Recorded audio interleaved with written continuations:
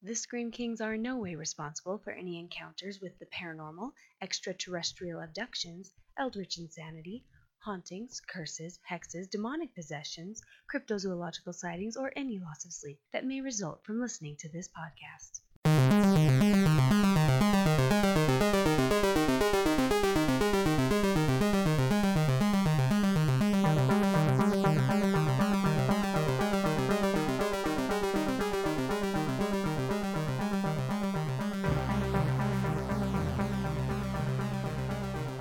This is a Scream Kings podcast. This is Max George. This is Nathaniel Darkish. This is Taylor Haslem. If you're a caver, jumper, climber, podcaster, you just do it, not give a shite. Or the thing that's bigger than you will get you. Hello, everybody. Welcome back to the wonderful, wonderful podcast that is the Scream Kings. With a honorary Scream Queen this time around. An actual physical female. Yes. Yep. And token female on the show. I get how it is. I tried to get a few other females, but unfortunately they were preoccupied with other things. What does that say about you? I mean... I'm totally kidding. I'm very honored to be a guest today. Yes, Nathaniel, please tell us why Taylor's even here. Wow. Well, she has great insight, as we have seen in previous episodes. And also, because it's Women in Horror Month, and it would be really lame if it was just two guys talking about Women in Horror Month without actually having a female perspective. So when's Men in Horror Month and I get to become the lead podcaster? It's the other 11 months of the year. Oh, okay. I don't know if that applies to the situation, but okay. Yeah, I mean, it's unfortunate that we have to have 1 month out of the year to be Female Horror Month when all the year should be the same, you know? Right. I mean, when I found out about it, I was a little confused. I mean, super great. It's super, super great to represent women in horror movies, especially because there are so many amazing ones, which we will get into. Well, and I think women have often been the original horror storytellers. Like, if you think about all the old wives' tales and all the stories that women used to pass among each other, years and years ago. Well, I mean, I'd say much of horror comes from traditions of things like witches, and I think women and sometimes a fear of women has long been a part of our folklore history, and I think that's definitely carried over into the modern horror genre. And honestly, like, one of the biggest names in early horror was Mary Shelley, so right. It makes sense that we should be talking about women's contributions to horror more than we do. But yeah, I think it's fun that we do have a specific month where we kind of get to really dig in and put some spotlights on female characters and female creators that deserve it. And I think it's important to note too, like, Nathaniel, you and I talked about kind of getting a list together of some of our favorite women in horror. And we thought about, okay, let's maybe pick 3. And at least for me, that 3 turned into 5, and then that 5 turned into 9, and then that 9 turned into 13. And like, there's just so much talent out there. It blows my mind. It's just wonderful to see. I agree. And yeah, and I love that a lot of these women who are involved in making the horror we have today are able to help really refine and help us focus in on perspectives of storytelling that we don't necessarily always otherwise get just through a male lens. So I think it's really important that we have these talented women making horror so we can have a wider lens on what horror is and what it should be. Exactly. So 3 cheers to all the women out there who are part of this wonderful, wonderful genre. This episode is dedicated to you all. Hear, hear. Huzzah! You need to add the 3rd cheer. And to start us off for this episode, we wanted to talk about a movie that is very empowering, I think, to women actors in horror. I don't know if empowering is the right word, but I think it portrays... Sure. I mean, it's not offensive. I know. I just am thinking, as the cave monsters are slowly eating them one by one, that doesn't really strike empowerment to me. Right. But the characters are all females, and they're not that terrible trope that you commonly see sometimes in horror movies. And if you haven't guessed it by now, we're talking about The Descent, which originally was not one of my favorite horror movies. I just barely rewatched it today in preparation for this, and I've changed my mind about a few things. Wait, you know how to change your mind? Wow, women are going to be learning so much from this podcast. Men can change their Oh minds. my gosh. Okay, you can't harass us. Oh, I can and I will. Yeah, don't tell her what to do. Yeah, it's She's a women's strong, month. independent woman. Uh-huh. Oh man, okay. I'm just gonna let you two tackle this one, okay? I don't know. What do you mean you don't know? There's no breeze. It could be any one of these tunnels. Take your pick. All right, let's descend into The Descent. See what I did there? You did there. All right, Nathaniel, you appreciate this movie a little bit more than I do, so how about you give us kind of your thoughts and opinions about it? Okay, Taylor just made a gesture of, hey, I like this movie a lot too. Why are you skipping me? So I'm actually going to turn it over to her first. I was totally joking, but okay. No, I was mostly joking like, oh, it's Women's Month. Why don't I get to go first? But I mean, if you're going to hand me the microphone, I will take it. Do it. I was going to say, the reason I love The Descent is from the get-go, I like that it was just about, not even that they were women at first, just that they were characters and that they had some sort of backstory. You don't quite know everything yet. And as time goes on, to me, it's really about female friendships and how, oh my goodness, like we depend on each other so much. Like we women like tell each other too much. We depend on each other a little too much sometimes. And so watching this movie, I felt like I was going through the motions of a female friendship and of friendships I've lost, friendships I've ruined because of mistakes, like what's her bucket, but Juno. Yeah. Juno, yeah. I have a lot of feelings about Juno. Yeah, me too, and not really good ones. Well, we'll get to those. So some of the things that I love about this film is that it is an all-female cast, which is really not very common in really any film, much less in horror. I mean, you'll see, I guess, all-female, leads. Remakes, yeah. Yeah, occasionally, yeah, in like a reboot of something, or sometimes, you'll see it in kind of more, I guess, chick fiction kind of stuff. Yeah, specifically targeted just for women. So I appreciate that this movie is a movie that stands on its own legs. Yeah, and so I love that it is a strong cast of female characters, and like it's very natural to the plot. Like, yeah, it makes sense that it would be all women going on this adventure together. That they're just going to go spelunking. They're very competent, which I think is really refreshing to see. We don't see any of the big like negative stereotypes in a lot of horror representation of women. Like they're all very good at what they do. They're very skilled at spelunking and at various things, both in terms of intelligence and also their physical prowess. I really like that. Kind of moving away from just the ways that it shines in terms of having a female cast. I really like that it also does a really great job of kind of having multiple types of horror featured in the film. Like I really love that for the first chunk of the movie, it's still a very terrifying movie before we ever see a single monster. Oh yeah, I remember you literally had to remind me to breathe because I was holding my breath in attempts to help the heroines on screen.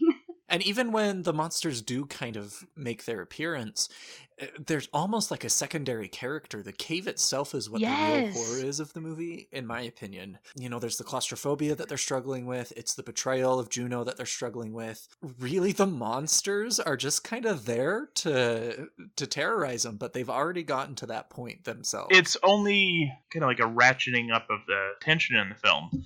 Like everything has already gone horribly wrong. They are already in extreme danger, and then the monsters show up. So I think that's a really good way to do that. Well, and for me, it's symbolic because when you do have a good support system, and I think you can say this of any friends regardless of sex, but sometimes there's something special about female relationships where if you can band together, it's almost like risk of sounding like a company. It's almost like synergy. And you're able to overcome a lot because, you have these resources, and sometimes we're resourceful in ways that, I don't know, I find really intriguing. And so as I watch the monsters come out, it's like, okay, this is the opportunity for you to put some of your problems behind you and band together and be the amazing she friends that you could be. And so it's interesting to see how each of them reacts, because I feel like the way each of them reacts is based on what's going on with them emotionally. And kind of along those lines, I really like that a lot of the reason why the characters generally ultimately, fail and die, I mean, not all of them, but the majority of them, run into the problem not of being able to defeat these monsters. It's basically when their relationships and their cohesion as a team falls apart, that's when things get really, really bad. Yes. And I think that kind of is initiated at the beginning, and slowly again, not to make a pun, but the descent of those friendships just falling apart and breaking to the point at the very ending where Juno gets what's coming to her.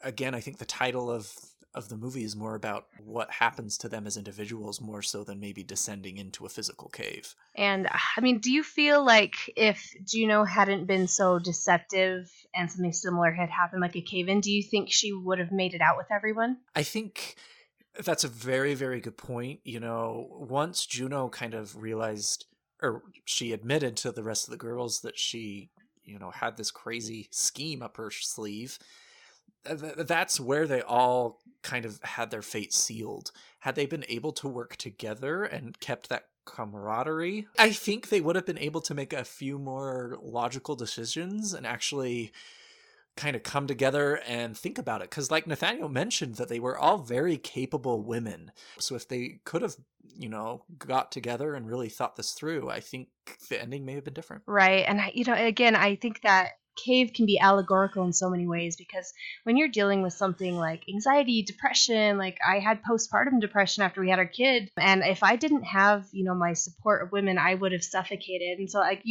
I know not everyone has that experience that I did, but I feel like everyone can relate to things like that. Yeah, and I love that this film is built on the backstory of loss. Sarah's husband is dead and daughter is dead, and then there's another level of loss that happens with the learning of how Juno had been cheating with the husband and stuff like that. Like, I love how, the ways that these characters fell apart and their relationship fell apart. It kind of mirrors a cave in that there seem to be like small things at the surface. The problems were actually much bigger and much more complicated than they appeared at first glance. You don't really know what this cave system of awfulness is going to really hold until you start to really explore it. So we have a lot more content to cover for this special episode. Let's maybe get into what we thought was the scariest and the best parts of the movie. And I can go first. I think the scariest part for me was when we first find out what Juno has planned. I projected myself a lot into kind of the group, and if I heard that on a camping trip or this kind of cave trip, I would be so upset. Oh, very. So upset, especially to the part where she finally admits about the betrayal. And honestly, that like shock and fear of, oh my God, we are stuck in a cave that has never been explored before, and I don't know if there's a way out. The dread that kind of came with that moment, right, terrifying. And here's Juno, the alpha female, and she doesn't know the way out. So what do you do? And even rewatching it again, that part just absolutely terrifies me. Another part that I thought was just brilliant about this movie is the opening 5 minutes, where it doesn't give you any time to breathe. Kind of like you mentioned, Taylor, that really a good part about this movie is you're almost holding your breath the entire way through, which is a good indicator of an awesome horror film. My favorite part of the movie is kind of twofold. One has to do with kind of the horror of the cave, and the other part has to do with the horror of the monsters. The first part with the horror of the cave is when Juno admits the betrayal and everything, and they come to this giant ravine, and the girls have to stick these crazy climbing instruments in the rock, and they're holding their entire weight above this chasm and slowly making their way across. And the scene lasts about, I'd say, 5 or 10 minutes. And it's insane for someone who's afraid of heights. That I'd be done. I'd be like, okay, you guys go ahead. I'm out. Peace out. I'm done. I can attest to this. I once went on a Ferris wheel with Max. I will never be doing that ever again. Yes. Good choice. And I wouldn't want to put you through that ever again. Just like how you would never throw a tarantula at me. It's fine. It's true. We know our boundaries. Yes, we do. The second favorite part that I really loved is when we first see the creatures for the very first time. It reminded me a lot of the scene in Signs where you see the alien just kind of slowly walk across the alleyway and you don't get a great look at it. It's very quick, but it's when I believe her name is Holly falls down the big pit first and she can kind of hear these crazy sounds going on in the distance. And she starts flinging her flashlight around and the light hits the monster and he just kind of gets up and moves slowly behind the rock. And it's like, oh my gosh, there's more to this damn cave. Right. Well, and it's like, it was so not good. only is there no escape. Well, at first we wanted someone to be in here with us to help us, and now we just want to be alone. Thank you. And I always find that intriguing because I love a good horror movie when it makes you regret something you wished for. I always feel like that's very good. Yeah. Oh, yeah. Yeah, the scariest part for me was just honestly any time that they had to crawl through some small orifice, because I don't get claustrophobic unless I know that there's no escape or I don't know what the escape is. I could never go into one of those boxes, I can't remember what they're called, where you train to become like spelunker. And I could never go through one of those boxes, even knowing that it's man-made and they're going to guide you through it as an exercise. I could never, ever spelunk. So for me, one of the, I think, most powerful parts of the film in terms of effective horror really came down to when Juno started doing things to kind of wound her friends to make it so it would be easier for her to escape the monsters. She is a terrible human being. Can we just say that? Yes, and terrible. And I tell you, I project into her every female friendship that's gone awry that could have had this amazing potential, and like it didn't work out due to drama or maybe something else, and it just it hurts you because you feel like you've lost a sister. And for Juno to betray all of them like that, she's the leader, she's the one that you might have you might have put your idea of safety with her originally, and to have that ripped out from under you that's the true terror. Kind of along the lines of this, something I find really interesting about that is just like from a writing perspective, I think it's really fascinating to kind of look at how the writer looked at her psychology as a character and kind of went, she's done this thing, she's put them in this situation which they all feel extremely betrayed by, justifiably. And she also has this deep, dark secret about the affair that is also a reason, that she's kind of distanced from the others. And so I think psychologically she kind of got to the point where she realized that she didn't have the relationship that she wanted with these others. There was kind of no repairing it. This adventure wasn't going to fix anything. And so she ultimately just decided to kind of cut ties with all of her friends and basically said, okay, like, now at this point, because I don't have these relationships anymore, I've already destroyed them. Like their lives, their safety, it no longer matters to me.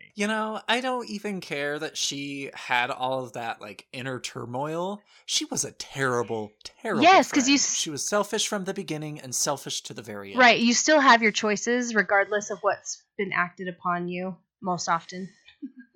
Well, I mean, and ultimately, like, it was all her decisions that led them deeper and deeper into this literal and metaphorical descent. Departing from even just the descent, I think that's the maternal figure, the figure you trust, your confidant. I think that it's amazing how it's played with in horror, because sometimes there's the innocent, nurturing woman and she becomes the victim, like in The Birds, for example. And then sometimes when a woman makes a mistake and you're shocked that she would do it, like in Psycho, when she takes that money, you're like, how are you going to do this? How are you going to leave your life behind? And, you see how all these people tried to pin her down and she just ran. And then I think it's amazing to see how sometimes there's that maternal figure who turns out to be evil, like Jason's mom. And then sometimes the mom factor is amazing, like in The Ring. Like, I could go on and on. Or The Babadook, or... Yes. So, is there anything about The Descent that you didn't like as much? We'll just hit these points real quick. There is a lot for me. I guess I can kind of go over a few things real quick. I thought some of the camera angles were really, really difficult at some times. I get that they were in a cave. I get it was supposed to feel claustrophobic. It just felt a little... I don't know. It sometimes made me a little nauseous at parts. I think that was on purpose, and I think that is a plus point on the film, you crazy person. I get that, but there were some points where I just kind of felt it was too much. And you can hate me, it's fine, whatever. No, I don't hate you. You're just wrong. Yeah, like, I get told that too much. Another part that wasn't my favorite was the hue.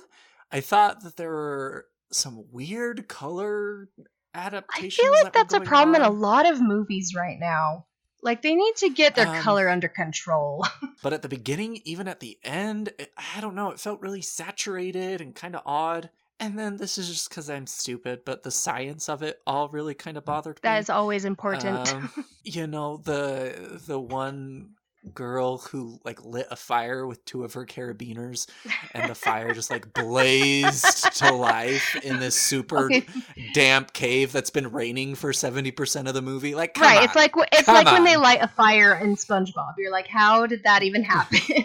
So anyway, those were just kind of a few parts. And like I said, when I first saw this movie, it wasn't my favorite, but rewatching it and kind of thinking about how the cave itself was a bigger part of the horror and a few other things, I really came to appreciate it a lot more. There are a few things that I don't love, but it is what it is. One thing that I didn't love as much about the film was just that outside of Sarah and Juno, pretty much the rest of the main cast were kind of not fully fleshed out. They kind of felt like you kind of know that they're going to end up dead because you just didn't really get to understand them as characters as much. So that was just like one critique I had of the film. Well, how many screams and how many crowns from each of you? Ready, set, go. 7 screams, 8 crowns.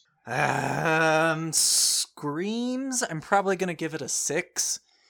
I thought it had some pretty good scary parts. A 6. Better than a 5. What about crowns? Probably a 5. It was a good, solid movie. I think it's a good, like, date night movie.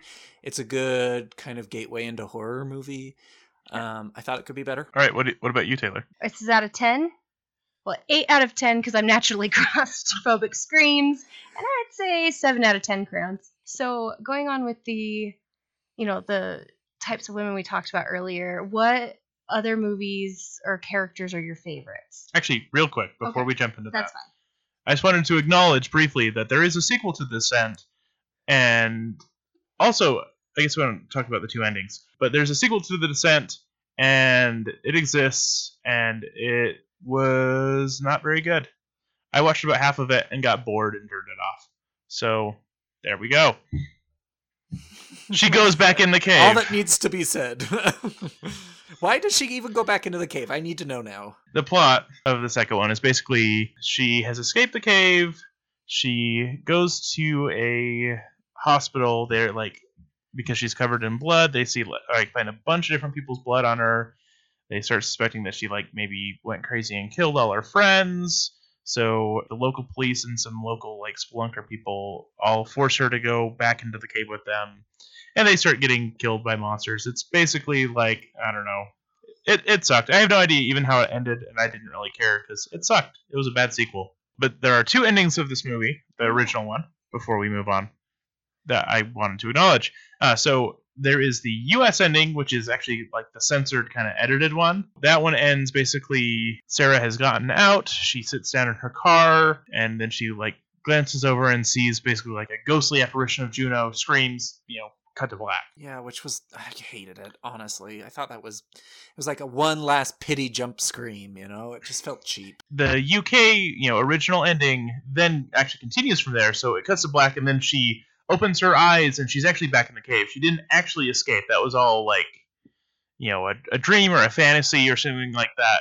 And you see her then basically the crawlers descending on her, and then it roll credits. So Why basically, I think we as a U.S. audience couldn't handle that. We're just as cool as the UK. It was too bleak for American audiences. Ugh, I love dark endings, and I hate how American movies have to make everything end so happy and happily ever after. Right, why are they remaking Broadchurch? I have no idea. Ugh. Anywho. Okay, but yeah, let's go back to women in horror, because that's really what we want to talk about. Yeah, and we have a lot to say about this. Yes. First things first, do we want to talk about characters and then actual real life people? Yeah, let's start there. I think would be the best place to do it. So what are some of your favorite female heroines or final girls? For me, and I just read this recently, it's a fantastic book, which I'm going to ooze all over in a few weeks. It's a book called My Best Friend's Exorcism. If you haven't read it, it's phenomenal. And we have some exciting news that we will give you all at the end of the podcast. So now you have to stick with us because I have some exciting Now news. I'm intrigued. Dun, dun, dun. Anyway, this book is about two best friends, and one of them gets possessed by demons. That's why I love it. And the characters are awesome. They're so fleshed out. It really reminded me somewhat of The Descent. They're both very able people. And kind of the relationship is very real. You know, they fight. They don't always get along. But at the end of the day, and I don't want to spoil the book too much now, I'll wait for our special news, they overcome this possession in a very different way that is pretty normalized in the horror genre. And it was just so refreshing to kind of get that different type of a viewpoint on the possession story, and just in a horror novel itself. It was amazing. I was really, really impressed with Gretchen and Abby from My Best Friend's Exorcism. What about you, Taylor? Who's one of your favorite horror heroines / final girls? There will always be a special place in my heart for Janet Leigh from Psycho. She didn't. She's so good. She is. She's so good. It's just the whole cast is so good because they capture how we don't always use explicit language with one another, and it's what you infer sometimes that's what's truly terrifying. And she acts through the motions of, you know, the script emotionally, and you can see what she's thinking even when she's not talking. And so I think that kind of classical acting is my favorite, especially because so many movies nowadays have a dialogue that's so on the nose. And so I love when there's nuance, because we're intelligent creatures and we don't like to talk too directly. And sometimes it's too hard to say something because you're afraid it might be true or you don't know how to express it. And the way we form our sentences is really just the top layer. So I love her. But I wouldn't say she was a heroine or anything in that show. She was an early in the film victim. All right, you take that back right now. We love her, okay? The sister was a heroine. Ugh. That is true. I am upset with you right now. I said final girl. Final girls live. Okay. Well, my favorite final girl. Oh, you know, I don't know if anyone else loves this movie as much as I do, but I really love the mom in The Ring, because I love that she has a passion for what she's doing already, but once her child's involved, there's no stopping her. And so I love that she is willing to risk everything for that, because I want to be that kind of mom that could take down Samara for my child. Yeah, I don't love the mom, but that's okay. I have a whole list of great female heroines that I want to talk about. What's the name of the actress who was the original Morticia? We're not talking about actresses yet. Okay, fine. But I love Morticia. There. Okay, whatever. Okay, I wanted to talk about, let's see, Nancy from the Nightmare on Elm Street films. She's awesome for so many reasons. Ripley from the Alien films, because I was waiting for that one. Clarice. I didn't put Ripley or Clarice on my list because I knew they would be on your list. Well, they deserve to be there, so. All right, are we ready to go into like amazing actresses who are out there who just blow my mind? Yes. No. Let's talk villains. I'm sorry, it's Women in Horror Month, so what I say goes, and I say Max gets to talk about whatever he wants. But I wanted to talk about villains. We will talk about villains too. We can talk about villains right now, Oh my gosh. Nathaniel. Do you see how gracious your bro is? Like, he's got your back. Man, he's almost as awesome as a woman in horror. Aww. Aw, thanks. All right, Nathaniel, because you want to talk about villains in horror so much, let's hear it. So, I actually have lots of thoughts about the representation of women in terms of villains in horror. So, I have some really great examples. And then I had something that I wanted to be a discussion topic. So, some of my favorite female villains would be Samara from The Ring. She's very creepy, very powerful. Vengeance! Yeah. I think she's a really cool villain. Annie Wilkes from Misery is utterly terrifying. I also did not add her to my list of actresses because I knew she'd be on yours. Well, duh. And then more recently from the video game Resident Evil 7, the main villain is named Evie, and she is all kinds of messed up and really terrifying. Can I mention Maleficent from the Kingdom Hearts games because I'm obsessed with them? Yes. I mean, Maleficent's basically a straight up horror villain, even in like original. I mean, yeah. What are her motivations? She's terrifying. nobody knows. She's just evil. Exactly. And I think Disney has a lot of terrifying villainesses. You've got Ursula, you've got Maleficent, you've got Medusa from Rescuers Down Under, who's crazy. There are so many. Lady Tremaine from Cinderella. Disney does evil women well. Yes, because they know what I think they knew how to play with those stereotypes, and they knew how to flip it on its head. And tangent. I once had a neighbor up at college, our dorm neighbor, and he and I would swap books together. And I remember one day he told me he didn't like any female villains at all.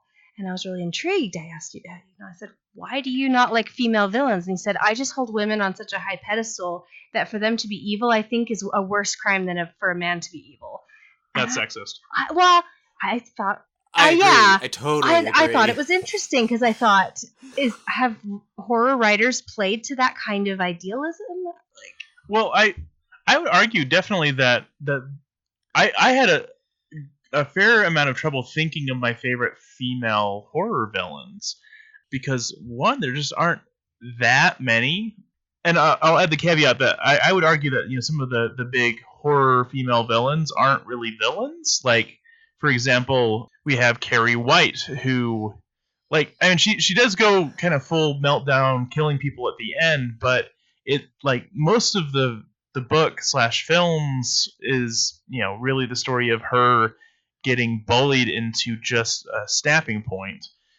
So I mean, I hardly consider her a villain. Or Reagan from The Exorcist. She's not a villain. She's a possessed little girl. The real monster is the monster that is possessing her. We have a lot of these characters that that people are like, oh yeah, that is a great female horror villain, but so often it's that those are actual victims. And I understand what you're saying, but again, I think to undermine the ability for the female gender to be a villain is very sexist. Yes, I find it an intriguing topic to delve into.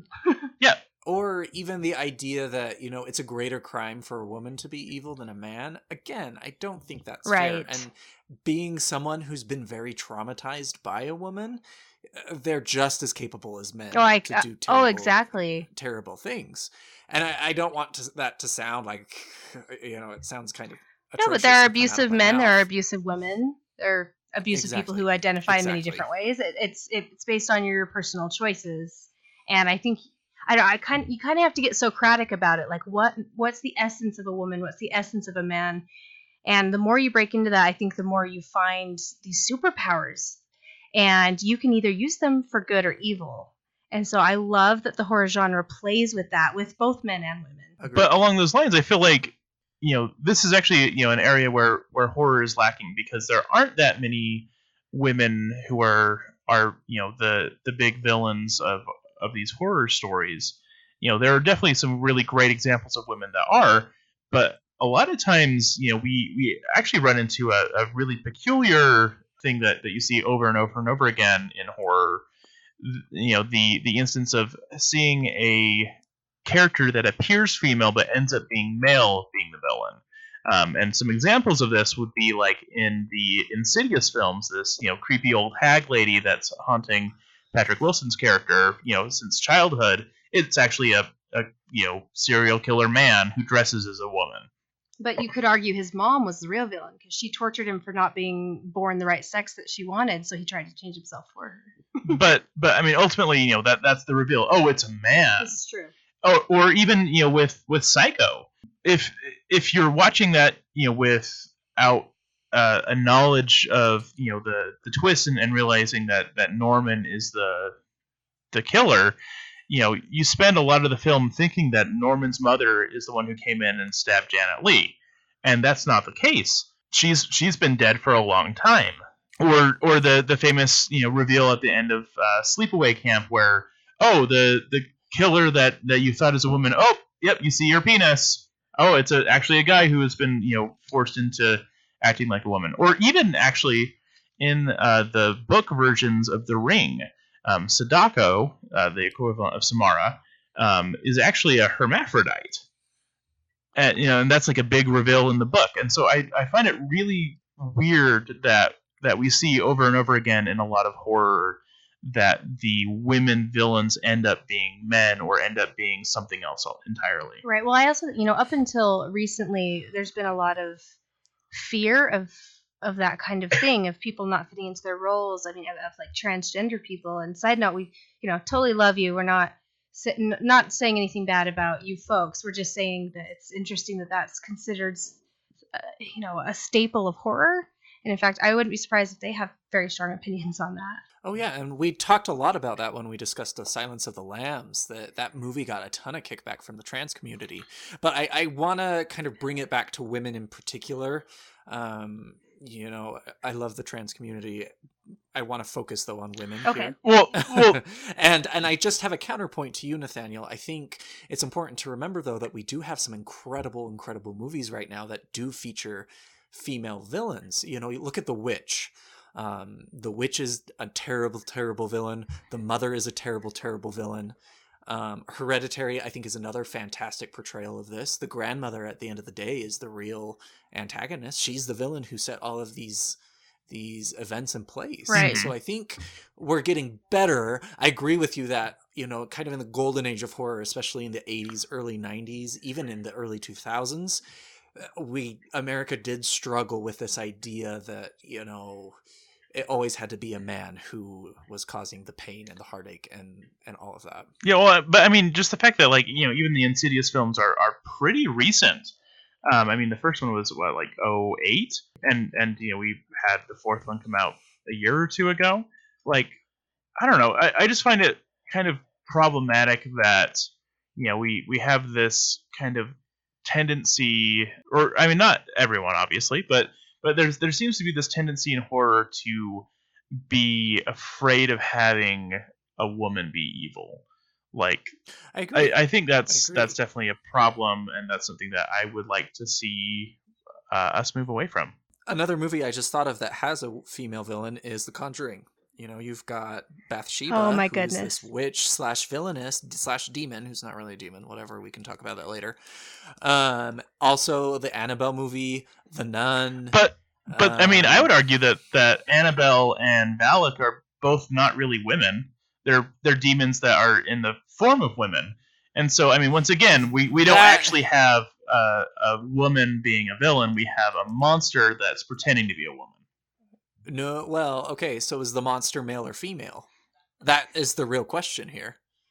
And we don't have a do clear... demons have a gender? I mean, that's the thing that you're really asking here. And I mean, it doesn't really directly address that. And I'm not saying that that's necessarily the wrong decision in those cases, but I just feel like a lot of times we have an opportunity to have a villain that could be female, and even with those films, once again, those are two, like, oh yeah, well, The Nun or Annabelle, but ultimately it's something else that's just pretending to be those things.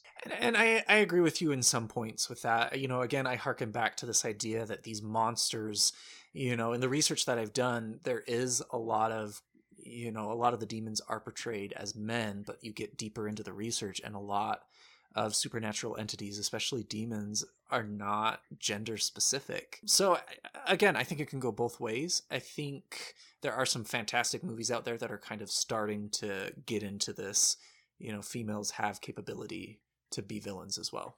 Yeah, I mean, I thought of another fun female horror villain that would be one that probably wouldn't think of offhand.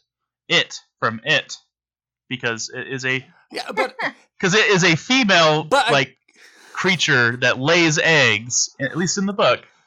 So it is definitely female. Maybe it's just you just counterpointed my entire. No, it is a genderless in the movies. So maybe it is. You stink. Is like it's like a seahorse, but it's a clown and it just carries the eggs. But I'm talking about like the spidery thing that That's its an ultimate true asexual, form no. is. I'm just saying it lays eggs, so it must be female. Let's wrap it up by talking about some of those amazing actresses out there who really have done a phenomenal job. And I'm going first because I have a wonderful list that I'm excited to go Okay. about. First off, the one, the only, our favorite, Toni Collette. Not only in Hereditary, but do you know she was in The Sixth Sense? Totally I space she did was in not The Sixth know Sense that. today. And Krampus. Fantastic actress. Next up is someone we've talked about recently a few times, is Lulu Wilson. She's in the Ouija movies as well as the Annabelle movie, Annabelle Creation, and The Hill House. I think this little girl has a lot of potential. Yeah, she's awesome. Next up, we've got Millie Bobby Brown, who is a saint. I love that Woo little woo. girl. She is amazing. Her portrayal of Eleven in Stranger Things, it's mind-blowing that a girl her age has that much talent in her pinky. Holy moly. To complement her, of course, Winona Ryder, also in Stranger Things. That first season, the heartbreak she shows for losing her son is just unbearable almost. And if we're going to talk about Winona, we need to talk about all her like awesome other horror and horror adjacent roles, like her in Beetlejuice or her in Heathers, or Yes. just I don't know, so many great things. She's amazing, just her whole career. Courtney Cox in Scream. I think she does a brilliant job in Scream. I love the Scream franchise. I think it does a really good job at what it intends to do. And I think Courtney really just leans into her character. So you're not going to talk about Neve Campbell in Scream as well, or however you say her first name. I liked Courtney better. Courtney's got range. Not to mention, she confronts the real horror of OCD in Friends. So. Next up is Mia Farrow from the original Rosemary's Baby. Yes. This Good woman choice. is a genius. Holy moly. Her facial expressions throughout the entire movie just blow me away. We already mentioned a little bit in The Exorcist, little Linda Blair who plays Reagan. Can you just like put your mind into like an 11-year-old girl being possessed by Pazuzu? Like that girl had to have gone to some dark places while they made The Exorcist. And 3 cheers, Linda. You kicked ass. You kicked ass. Next up is Emily Blunt. All I have to say queen. is the bathtub scene. The bathtub scene. A Quiet way Place. to go, Emily. Way to go in that, and then way to make our hearts melt in Mary Poppins. You got range, Emily. And she has an amazing voice. It's fine. I'm not jealous. Oh, it's so true. We've talked a lot about Jana Lee from the original Psycho. Jane Levy in The Evil Dead, the kind of remake of it, terrified me the first time I saw it. I thought she was insanely good, especially when she is possessed by the demons. She was also probably the best part of Don't Breathe, which is a movie I didn't love, but she was good in it. And also, she's really fun in Castle Rock. Also, I love Anya Taylor-Joy in The Witch. This is the girl who is kind of the protagonist throughout the entire movie. This girl goes through some dark stuff in The Witch, and I think she's absolutely brilliant. And she was also good in Split. I have heard she's good in Glass. I haven't watched Glass yet. And I can't freaking wait for her in the New Mutants. Yeah. Horror X-Men movie. And she is playing Colossus' sister, Magic. And I'm Really? so excited. Okay, that is super exciting. Also, I've got Sophia Lillis. We kind of mentioned her in our very, very first episode, which was It. This girl is a girl to watch, I think. I think she's going to have some really awesome opportunities. Shelley Duvall in The Shining, honestly, I think she is more terrifying than anything else. I think she in gives that such a entire good movie. performance, though. She's so emotionally raw. She's like an exposed nerve. And that's why I liked her. You know, The Shining Yes, has its faults. of course. But her acting and her facial expressions and her emotions, are... Right, and the way she tries to work through things because she just can't comprehend that she would be betrayed in such a way. And she's always trying to make the best of everything. I think, yeah, she's fascinating. I think that she should have only and- been Olive Oil in Popeye, and then she should have never done any other acting ever, because I cannot stand her. My final and most terrifying woman in all of horror is the one, the only Charlize Theron. This woman terrifies me. Her Dior commercials just make my skin crawl. I think she's radiant and beautiful, but good Lord below. Charlize, you scare me. You scare me so much. I do not ever want to meet her in an alleyway. I say we drop Max in the middle of South Africa and see how he handles the women. Ugh, she is terrifying. She just has this air of sophistication and this stunning, radiant beauty. But also, she has the best resting bitch face that I think I've ever seen in my life. Like every toddler she walks past is immediately obedient. Yeah. Charlize, you do things. In Mad Max, I wouldn't have crossed her. Anytime someone tried to cross her, I just couldn't help but think how stupid they were. Right. Anyway, so those are like 13 of probably my favorite females in horror right now. So I have a list too. Of course, I agree, with several of yours. So ones I want to add is Heather Langenkamp from the Nightmare on Elm Street films. She's awesome, and she's in 3 of them, and she is in the best of those movies. So yeah.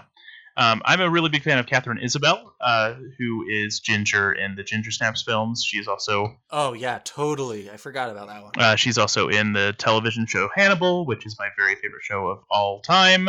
And she was superb. Wow. And she's also in like a bunch of Saska Sisters films, which I'm not a huge fan of the Saska Sisters, but I think she's still a really good actress. I also really like Kate Siegel, who we've talked about in a bunch of our stuff lately because she is in all of Mike Flanagan's movies because she's married to him. But she's a phenomenal actress, and I really like her in all of his stuff. Of course, Jamie Lee Curtis, we need to talk about her because she's amazing. Jamie Lee?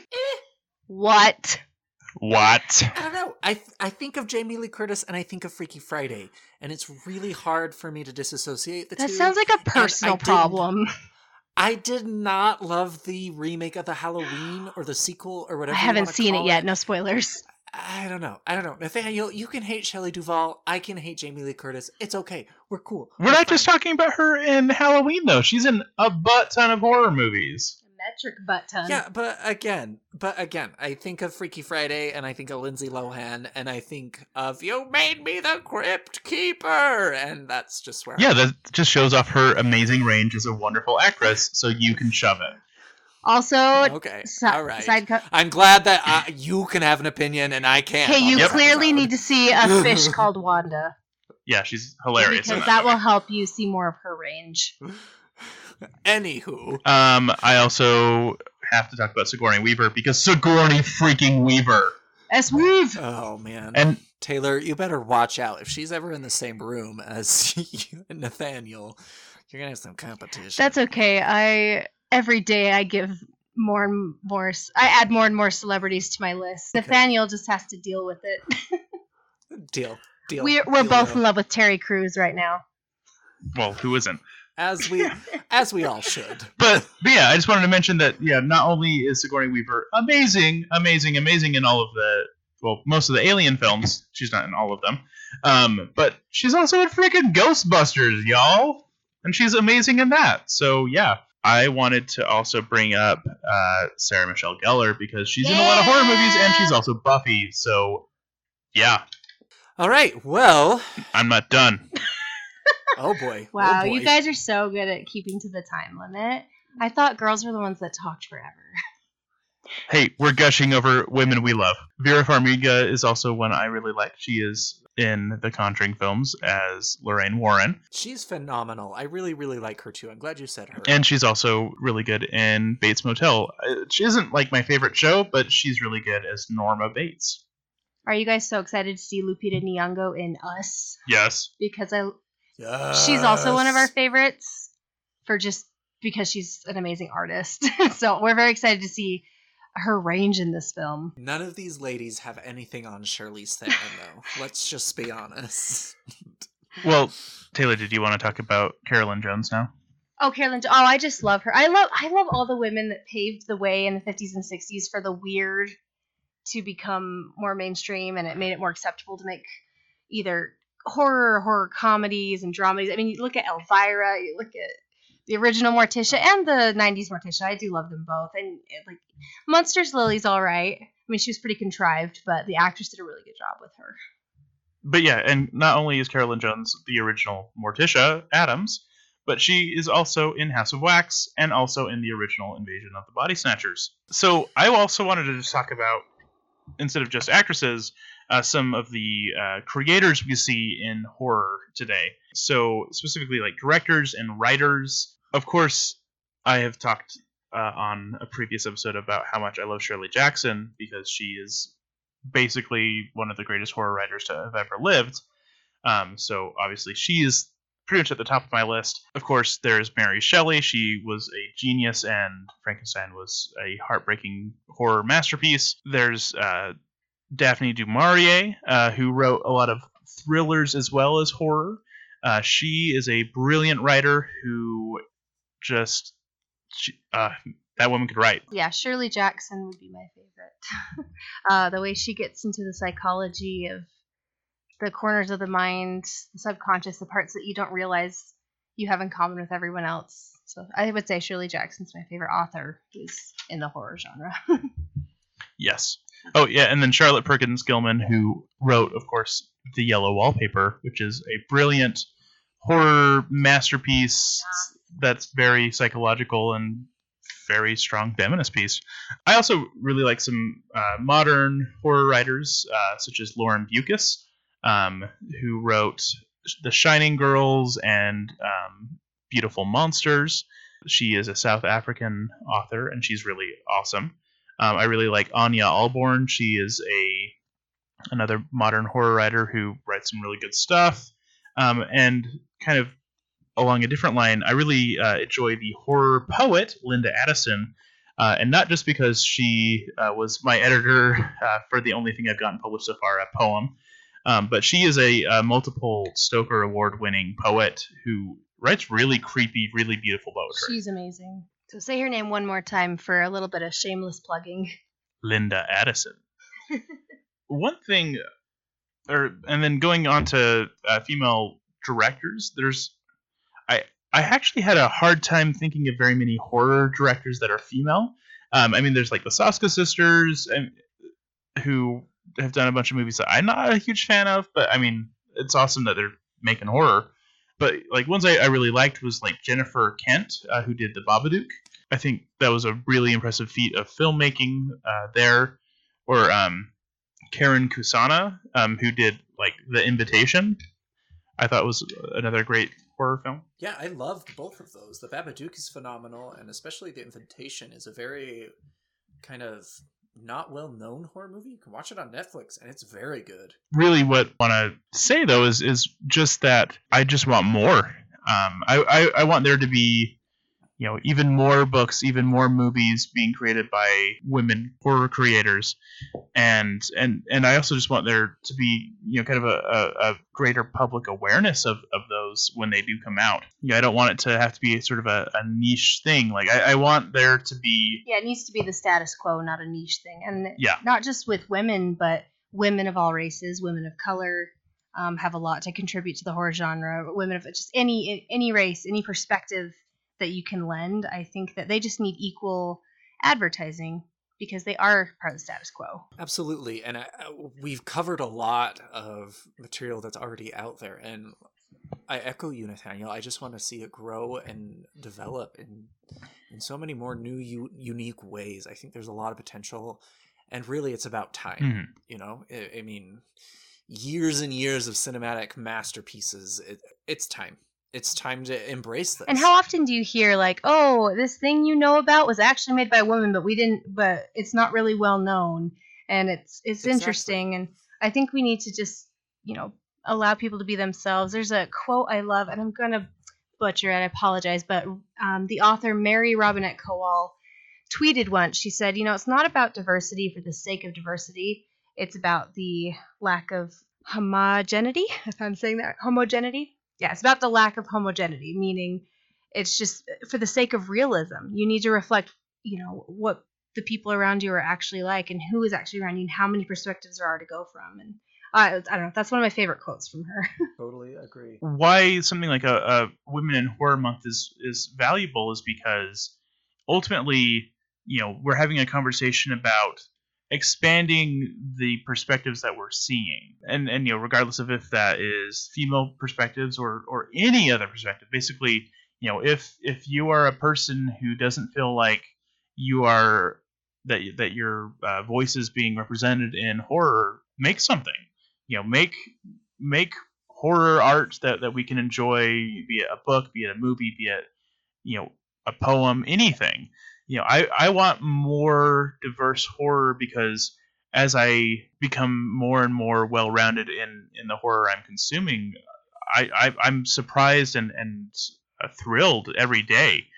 I recently watched an Iranian horror film. I watched Under the Shadow, but that was a totally different, fresh perspective for me. No matter what perspective you have, if it's something that we're not seeing, then yeah, please make horror, because I want to see what scares you, and want to see how that can scare me as well. All right. Well, you guys, I think this is really one of our most powerful episodes. I think we did a good tribute to all those amazing women out there. Any closing thoughts? I really want to tell our exciting news. Okay. Oh my gosh, I'm going to fangirl all over this place here in a second. Fitting for Women in Horror Month? Oh.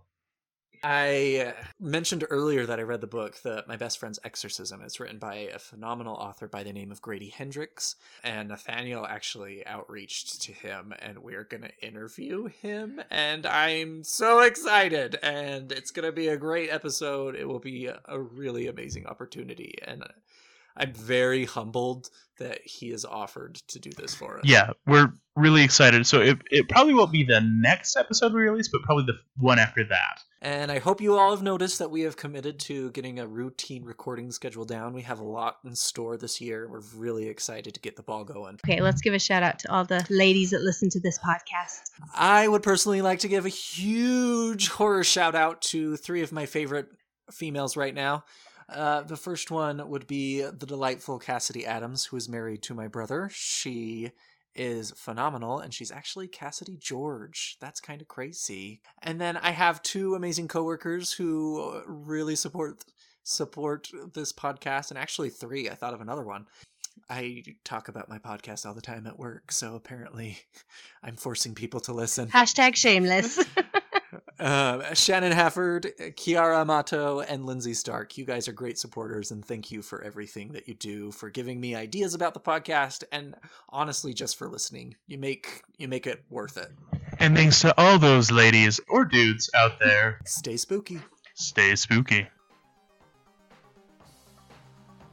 Need even more Scream Kings? Here's our obligatory shameless social media plug. Follow us on Twitter or Instagram at Scream Kings Pod. You could also email us at screamkingspodcast@gmail.com. Help us reach a wider audience of horror fans by leaving a review on iTunes or by sharing a link on social media. You can also support the show by going to patreon.com/Scream Kings. Stay spooky.